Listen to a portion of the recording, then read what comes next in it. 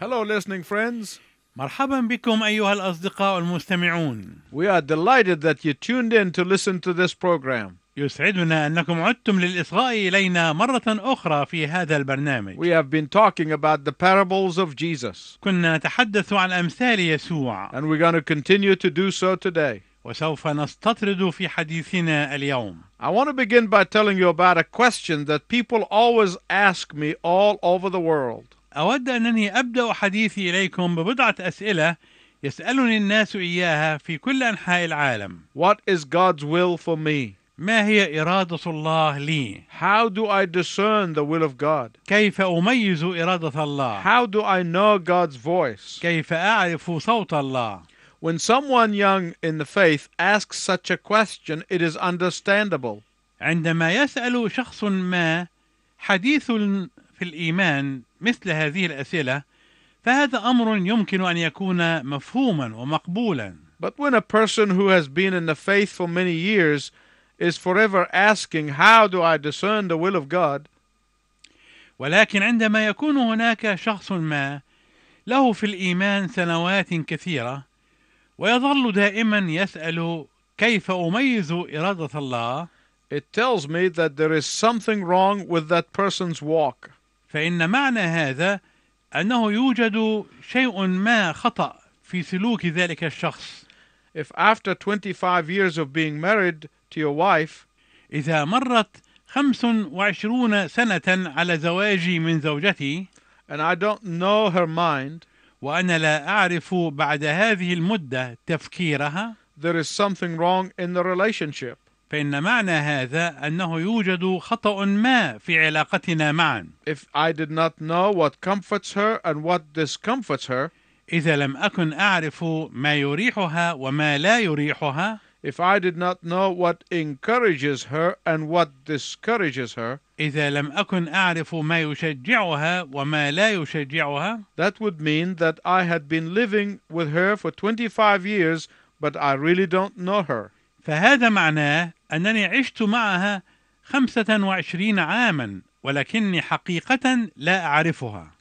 Intimacy in any relationship dictates that as I get to know that person is no longer a stranger to me. الألفة والمودة والصداقة الحميمة في أي علاقة تنم عن حتمية هذه الحقيقة، وهي أني بعد أن عرفت ذلك الشخص لم يعد ذلك الشخص غريبا بالنسبة لي. It means that I would know how they think. وهي تعني أنني ينبغي أن أكون عارفا بما يفكر وكيف يفكر. I would know their desires. ينبغي أن أكون عارفا برغباته. I know their values and their character. ينبغي أن أعرف قيمهم وأخلاقهم وشخصياتهم. And all of that takes time and effort and commitment on my part. وكل ذلك يستغرق مني وقتا وجهدا والتزاما وتعهدا من جانبي. And it relates the same way in knowing God. والأمر ينطبق بنفس الطريقة على معرفة الله. The times in my life when I am not able to discern the will of God for me is because I am out of the will of God. فالأوقات التي تمر بي في حياتي عندما أشعر أنني غير قادر على تمييز إرادة الله لي، يكون السبب أنني بالفعل خارج عن إرادته. Then there are other times when I say, I want to know the will of God, when in reality I do not. وهناك أيضا أوقات أخرى أقول فيها كنت أريد أن أعرف إرادة الله، مع أنني في الحقيقة لم أكن أريد ذلك. Why? لماذا؟ Because deep down I know what the will of God is and I don't like it and I don't want it. لأني في أعماقي أعرف ما هي إرادة الله ولكني لا أحبها ولا أريدها. What am I doing at this point? فماذا أنا أفعل في الحقيقة عند هذه النقطة؟ I am saying, Lord, give me my will by a way of your blessing. أنا في الواقع أقول يا رب أعطني إرادتي بموافقتك أنت عليها وبمباركتك أنت إياها. There are some people who are always looking for signs to know the will of God. وهناك أناس يصلون دائما وهم يطلبون علامة ما لمعرفة إرادة الله. But when that sign is given to them, they still want another sign. ولكنهم عندما يعطون هذه العلامة يطلبون علامة أخرى. That is why in our next parable it is very important to understand this area of life. ولهذا السبب فإن المثل القادم هو على جانب كبير من الأهمية في ذلك المجال. We are in the midst of a series entitled The Point of the Story. نحن في وسط سلسلة من الرسائل عنوانها النقطة الأساسية في القصة. Today's parable is a parable about the authority of Jesus. ومثلنا اليوم هو مثل حول سلطان يسوع. Before we hear the text, I want to put it in context. وقبل أن نسمع النص أود أنني أضع النص في القرينة. This was the last week in Jesus' earthly life. كان هذا هو الأسبوع الأخير في حياة يسوع على الأرض. He entered Jerusalem triumphantly. دخل يسوع أورشليم دخولا انتصاريا. He cleansed the temple. وطهر الهيكل. He taught with authority. وعلم بسلطان. He pointed to his death and resurrection as the only hope for mankind. وأشار إلى موته وقيامته باعتبارهما الأمل الوحيد للجنس البشري. He healed the sick and raised the dead. وشفى المرضى وأقام الموتى. After all of that, the chief priests and the elders came to him and asked him, "By what authority do you do all of this?" وبعد كل هذا جاءه رؤساء الكهنة والشيوخ وسألوه قائلين: بأي سلطان تفعل كل هذا؟ They knew the answer to that. ولقد كانوا يعرفون الجواب لذلك. They have heard it before many times. كانوا قد سمعوه منه من قبل مرات كثيرة. But what they were trying to do was to pin on him the accusation of blaspheming yet another time. ولكن كل ما كانوا يحاولون أن يفعلوه هو أنهم يريدون أن يلصقوا به تهمة التجديف مرة أخرى. But Jesus would not give in to their manipulation. ولكن يسوع لم يستسلم أو يخضع لمناوراتهم. There is one thing about the Lord Jesus that is absolutely exciting to me. هناك شيء واحد في الرب يسوع يثيرني تماما. He always had compassion for the needy, the ignorant, and the weak. كان دائما يعطف على المحتاجين ويشفق على الجهلاء ويحنو على الضعفاء. But he had no time for those who've tried to manipulate him. لكن وقته لم يتسع أبدا لأولئك الذين كانوا يحاولون أن يناوروه. Now let us read Matthew 21:23-27. دعنا نقرأ الآن من الأصحاح 21 من إنجيل متى من العدد 23 إلى العدد 27. ولما جاء إلى الهيكل تقدم إليه رؤساء الكهنة وشيوخ الشعب وهو يعلم قائلين: بأي سلطان تفعل هذا؟ ومن أعطاك هذا السلطان؟ فأجاب يسوع وقال لهم: وأنا أيضا أسألكم كلمة واحدة، فإن قلتم لي عنها أقول لكم أنا أيضا بأي سلطان أفعل هذا. معمودية يوحنا من أين كانت؟ من السماء أم من الناس؟ ففكروا في أنفسهم قائلين: إن قلنا من السماء يقول لنا: فلماذا لم تؤمنوا به؟ وإن قلنا من الناس نخاف من الشعب، لأن يوحنا عند الجميع مثل النبي. فأجابوا يسوع وقالوا: لا نعلم. فقال لهم هو أيضا: ولا أنا أقول لكم بأي سلطان أفعل هذا. They tried to trap Jesus, but Jesus trapped them. أرادوا أنهم يوقعون يسوع في الفخ، ولكنه أوقعهم هم في الفخ. Because if they said from God, he would say, then why didn't you believe in him? فإذا قالوا إنها من الله كان يقول لهم: فلماذا لم تؤمنوا به؟ If they said from man, the crowd would despise them. وإن قالوا من الناس فإن الشعب سيحتقرهم ويزدري بهم. So because they refused to believe in Jesus as the Messiah, they refused to receive John the Baptist who came to announce the Messiah. فلأنهم رفضوا أن يؤمنوا بيسوع أنه المسيح، رفضوا أن يقبلوا يوحنا المعمدان الذي جاء ليعلن مجيء المسيح. So in chapter 21 of the Gospel of Matthew, beginning verse 28, Jesus tells them a parable about a vineyard and two sons. ولذلك قال لهم يسوع في هذا المثل الوارد في العدد 28 من الأصحاح 21 من إنجيل متى عن الرجل الذي كان يملك كرما وكان له ابنان. The parable goes something like this. يقول المثل هذا الكلام: The father said to the first son, "Go and work in my vineyard." And the boy said, "No." الأب قال لابنه: اذهب اليوم اعمل في كرمي، ولكن الابن قال لا. And then he repented and went to work in the vineyard. ولكنه ندم أخيرا ومضى. To the second son he said, "Go and work in the vineyard." And the second son said, "Yes, sir," but he didn't go. وجاء الأب إلى الثاني وقال كذلك، فأجاب وقال: ها أنا يا سيد، ولكنه لم يمضي. Jesus turns the table and asks the religious leader, which son has done the will of the Father? ثم سأل يسوع القادة قائلا: فأي الاثنين عمل إرادة الآب؟ What is the point of the story here? ما هي النقطة الأساسية في القصة هنا؟ The point of the story is this. النقطة الأساسية في هذه القصة هي: You cannot know the will of God when you are not responding to His word. أنت لا تستطيع أن تعرف إرادة الله إذا كنت لم تستجب لكلمة الله. You cannot know the plan of God when you have not obeyed the revealed will of God in His word. أنت لا تستطيع أن تعرف خطة الله طالما أنك لم تطع إرادة الله المعلنة في كلمته.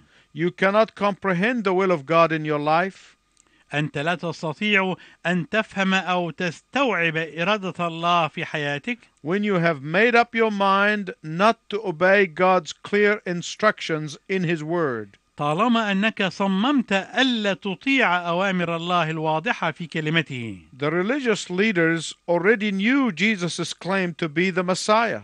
لقد سبق القادة الدينيون وعرفوا بادعاء يسوع أنه المسيا لهم، But they did not want to submit to Him. ولكنهم لم يريدوا أن يخضعوا له. So they kept on asking the same question over and over again. ولذلك ظلوا يتساءلون نفس السؤال ثانية مرارا وتكرارا. Listening friends, listen to me very carefully. أيها الأصدقاء المستمعون، أرجو أنكم تصغون إلي جيدا. When you are living in disobedience, عندما تكون عائشا في حالة عدم الطاعة، you can talk all you want about discerning the will of God تستطيع أن تقول كل ما تشاء عن تمييز إرادة الله and how to understand the will of God وعن كيفية فهم إرادة الله and what is the will of God. وعن ماهية إرادة الله، But you will not get very far. ولكنك لن تذهب إلى ما هو أبعد من ذلك. Why? لماذا؟ Because faith is not believing in spite of the evidence. لأن الإيمان ليس هو التصديق بالرغم من الأدلة والبراهين، But faith is obeying in spite of the consequences. لكن الإيمان هو الطاعة بالرغم من النتائج. Don't forget that the Pharisees were a bunch of religious people. لا تنسى أن الفريسيين كانوا مجموعة من الناس المتدينين. Repeatedly, Jesus pointed to the scripture and what it says concerning him, but they refused to obey. وكان يسوع يشير مرارا إلى الكتب المقدسة وما ذكر فيها متعلقا به، ولكنهم كانوا دائما يرفضون أن يطيعوه. In this parable, Jesus is saying to these religious leaders, وفي هذا المثل يقول يسوع لأولئك القادة الدينيين: stand up and I'm going to draw a portrait of you in this second son. قفوا وسأرسم صورة لكم في شخص هذا الابن الثاني. This second son knows all of the right words and terminology like you do. هذا الابن الثاني يعرف كل الكلمات الصحيحة وكل المصطلحات مثلكم تماما. But his heart is full of disobedience. ولكن قلبه مليء بعدم الطاعة. Jesus is telling us that he is the only one who must be in ultimate control. يخبرنا يسوع أنه هو الشخص الوحيد الذي ينبغي أن يكون ممسكا بالزمام كله. The first son, after bluntly refusing to obey his father, repented and obeyed. فالابن الأول بعد أن رفض رفضا قاطعا أن يطيع آباه إلا أنه ندم أخيرا وأطاع. The second son overpromised but failed to perform. الابن الثاني وعد وعدا مفرطا ولكنه فشل في العمل والتنفيذ. Let me ask you a question, my listening friend. أيها الأصدقاء المستمعون، دعني أسألكم سؤالا. Which son do you identify with? أيها الأصدقاء المستمعون، دعوني أسألكم هذا السؤال. Which son do you identify with? ترى أي ابن من الاثنين تتطابق حياتكم معه وتتماثل؟ Let me hasten to tell you that neither son were commendable. ودعوني أسرع بالقول إنه ولا واحد من الابنين كان جديرا بالثناء والإطراء. Both categories were inadequate. فلا واحد من الفئتين يعتبر وافيا أو ملائما. Which son do you identify with? ترى أي ابن من الاثنين تتماثل معه وتتطابق حياتك؟ Discerning the will of God comes from habitually and consistently fellowshipping with your Heavenly Father. تمييز إرادة الله يتأتى من الشركة المعتادة والثابتة والمتناغمة مع أبيك السماوي. Whenever I ask the Lord, what is your will for me? كلما أسأل الرب ما هي إرادتك لي؟ And I keep asking month after month after month. وأظل أتساءل بنفس السؤال شهرا بعد شهر بعد شهر. I am basically saying one of two things. فأنا في الواقع أقول شيئا من اثنين. One, الأمر الأول: Lord, I haven't been spending time with you to know what your will is. يا رب، أنا لم أكن أقضي وقتا معك كافيا لأن يمكنني من أن أعرف إرادتك لي. Or secondly, أو الأمر الثاني: Lord, I think I know your will for me, but somehow I don't like it. يا رب، أعتقد أنني أعرف إرادتك لي ولكني لا أحبها. There are some people who come to the Lord crying, Lord, get me out of this situation quickly. هناك بعض الناس الذين يأتون إلى الرب صارخين، ويقول الواحد منهم: يا رب، خلصني من هذا الموقف بسرعة. And then they get discouraged when the Lord does not answer their prayer. وهم يشعرون بالإحباط عندما لا يستجيب الله لصلواتهم. They don't realize probably that God is saying, stay where you are until I open another door for you. وهم لا يدركون أن الله ربما يقول لكل واحد منهم: ابق مكانك حتى أفتح بابا آخر لك. That God is saying to them that my grace is sufficient for you in all of your circumstances. ولكن الرب يقول لكل واحد منهم: تكفيك نعمتي في كل ظروف حياتك. I want to remind you that was about a day or two later after the Lord Jesus told this parable that he went to the Garden of Gethsemane and sweated blood in prayer. أريد أن أذكرك أيها المستمع الكريم أنه بعد مرور يوم أو يومين من نطق الرب يسوع المسيح بهذا المثل، أن يسوع ذهب إلى بستان جثيماني وكان يصلي، وصار عرقه كقطرات دم نازلة على الأرض. Not one time during his prayer do we hear him to be saying, Father, reveal your will to me. ولم نسمعه ولا مرة واحدة أثناء صلاته يقول: يا أبتاه، اكشف مشيئتك لي. No. He knew the will of God. لا، كان يعرف مشيئة الله. He prayed for the power to do his Father's will. لكنه صلى طالبا القوة ليعمل مشيئة أبيه. The Calvary mandate was revealed to him long before that anguishing night in Gethsemane. كان التفويض بالجمجمة الموضع الذي صلب فيه معلنا له قبل ليلة العذاب في جثيماني بوقت طويل. Listening friends, listen carefully as I'm concluding now. أيها الأصدقاء المستمعون، أرجو أن تنصتوا جيدا وأنا أقترب من اختتام حديثي في هذا الموضوع. God never takes us where his grace is not adequate or sufficient to sustain us and empower us. الله لا يأخذنا أبدا إلى مكان لا تستطيع نعمته أن تكون كافية وقادرة على مساندتنا وتقويتنا لنتحمل ونبقى. Even when the sandpaper of our circumstances sometimes feels rough and causes us to bleed. حتى عندما تتسنفر أوراق ظروفنا وتصبح خشنة وتدمينا. Even when we feel that we cannot wait to go somewhere else that is a little softer and a little smoother. وحتى عندما نشعر أننا لا نستطيع الانتظار لنذهب إلى مكان آخر يكون أنعم أو ألطف أو أخف.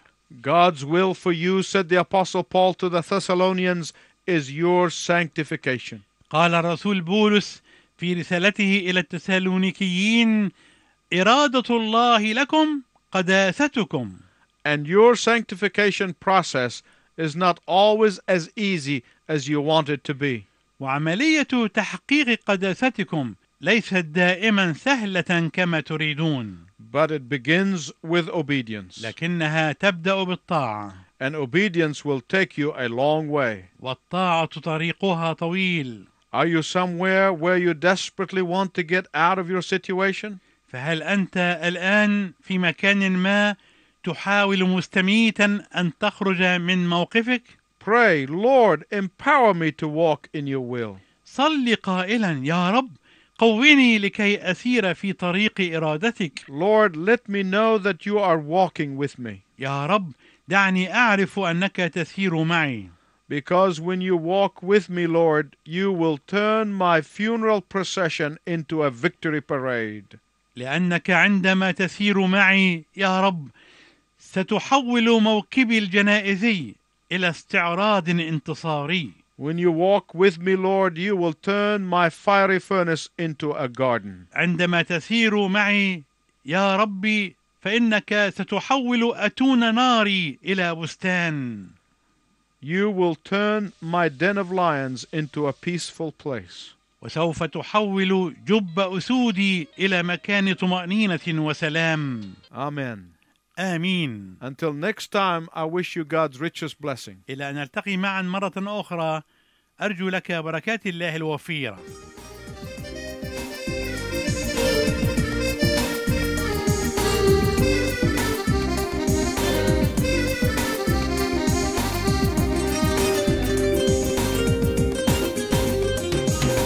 نبارك اسمك في كل يوم، وتسبيحتنا أفراح تدوم. كل المسيرة حر وغيوم، هتاف بعزة يا رب ليك. سنين تعدي وفي كل لحظة بندرك إنك إله أمين. ساعدنا نشكر نفرح ونطلب سرعة مجيئك، تعال أمين. تفضل غايتنا وهدف حياتنا في ترنيمتنا طول السنين. نعيش نمجد نشهد ونعلن تكريس قلوبنا يا رب ليك. تكريس قلوبنا يا رب ليك، يا رب ليك.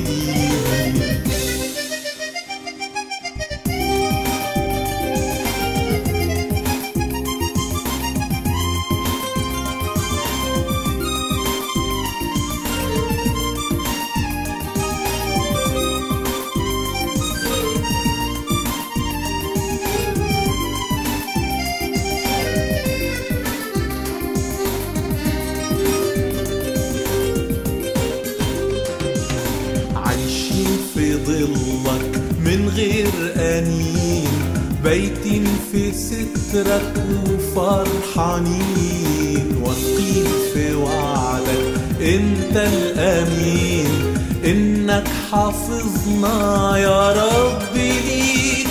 سنين تعدي وفي كل لحظة بندرك انك إله أمين. ساعدنا نشكر نفرح ونطلب سرعة مجيئك، تعال أمين. تفضل غايتنا وهدف حياتنا في ترنيمتنا طول السنين. نعيش نمجد نشهد ونعلن تكريس قلوبنا يا رب ليك، تكريس قلوبنا يا رب ليك، يا رب ليك.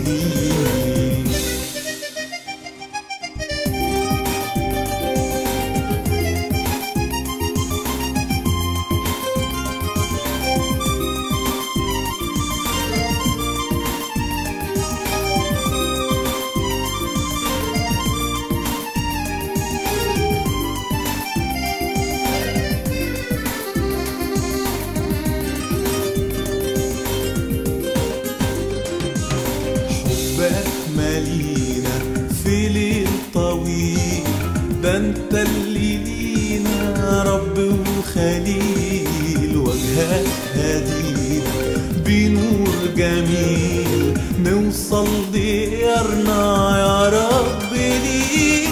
سنين تعدي وفي كل لحظة بندرك انك إله أمين، ساعدنا نشكر نفرح ونطلب سرعة مجيئك تعال أمين، تفضل غايتنا وهدف حياتنا في ترنيمتنا طول السنين، نعيش نمجد نشهد ونعلن تكريس قلوبنا يا رب ليك، تكريس قلوبنا يا رب ليك ليك.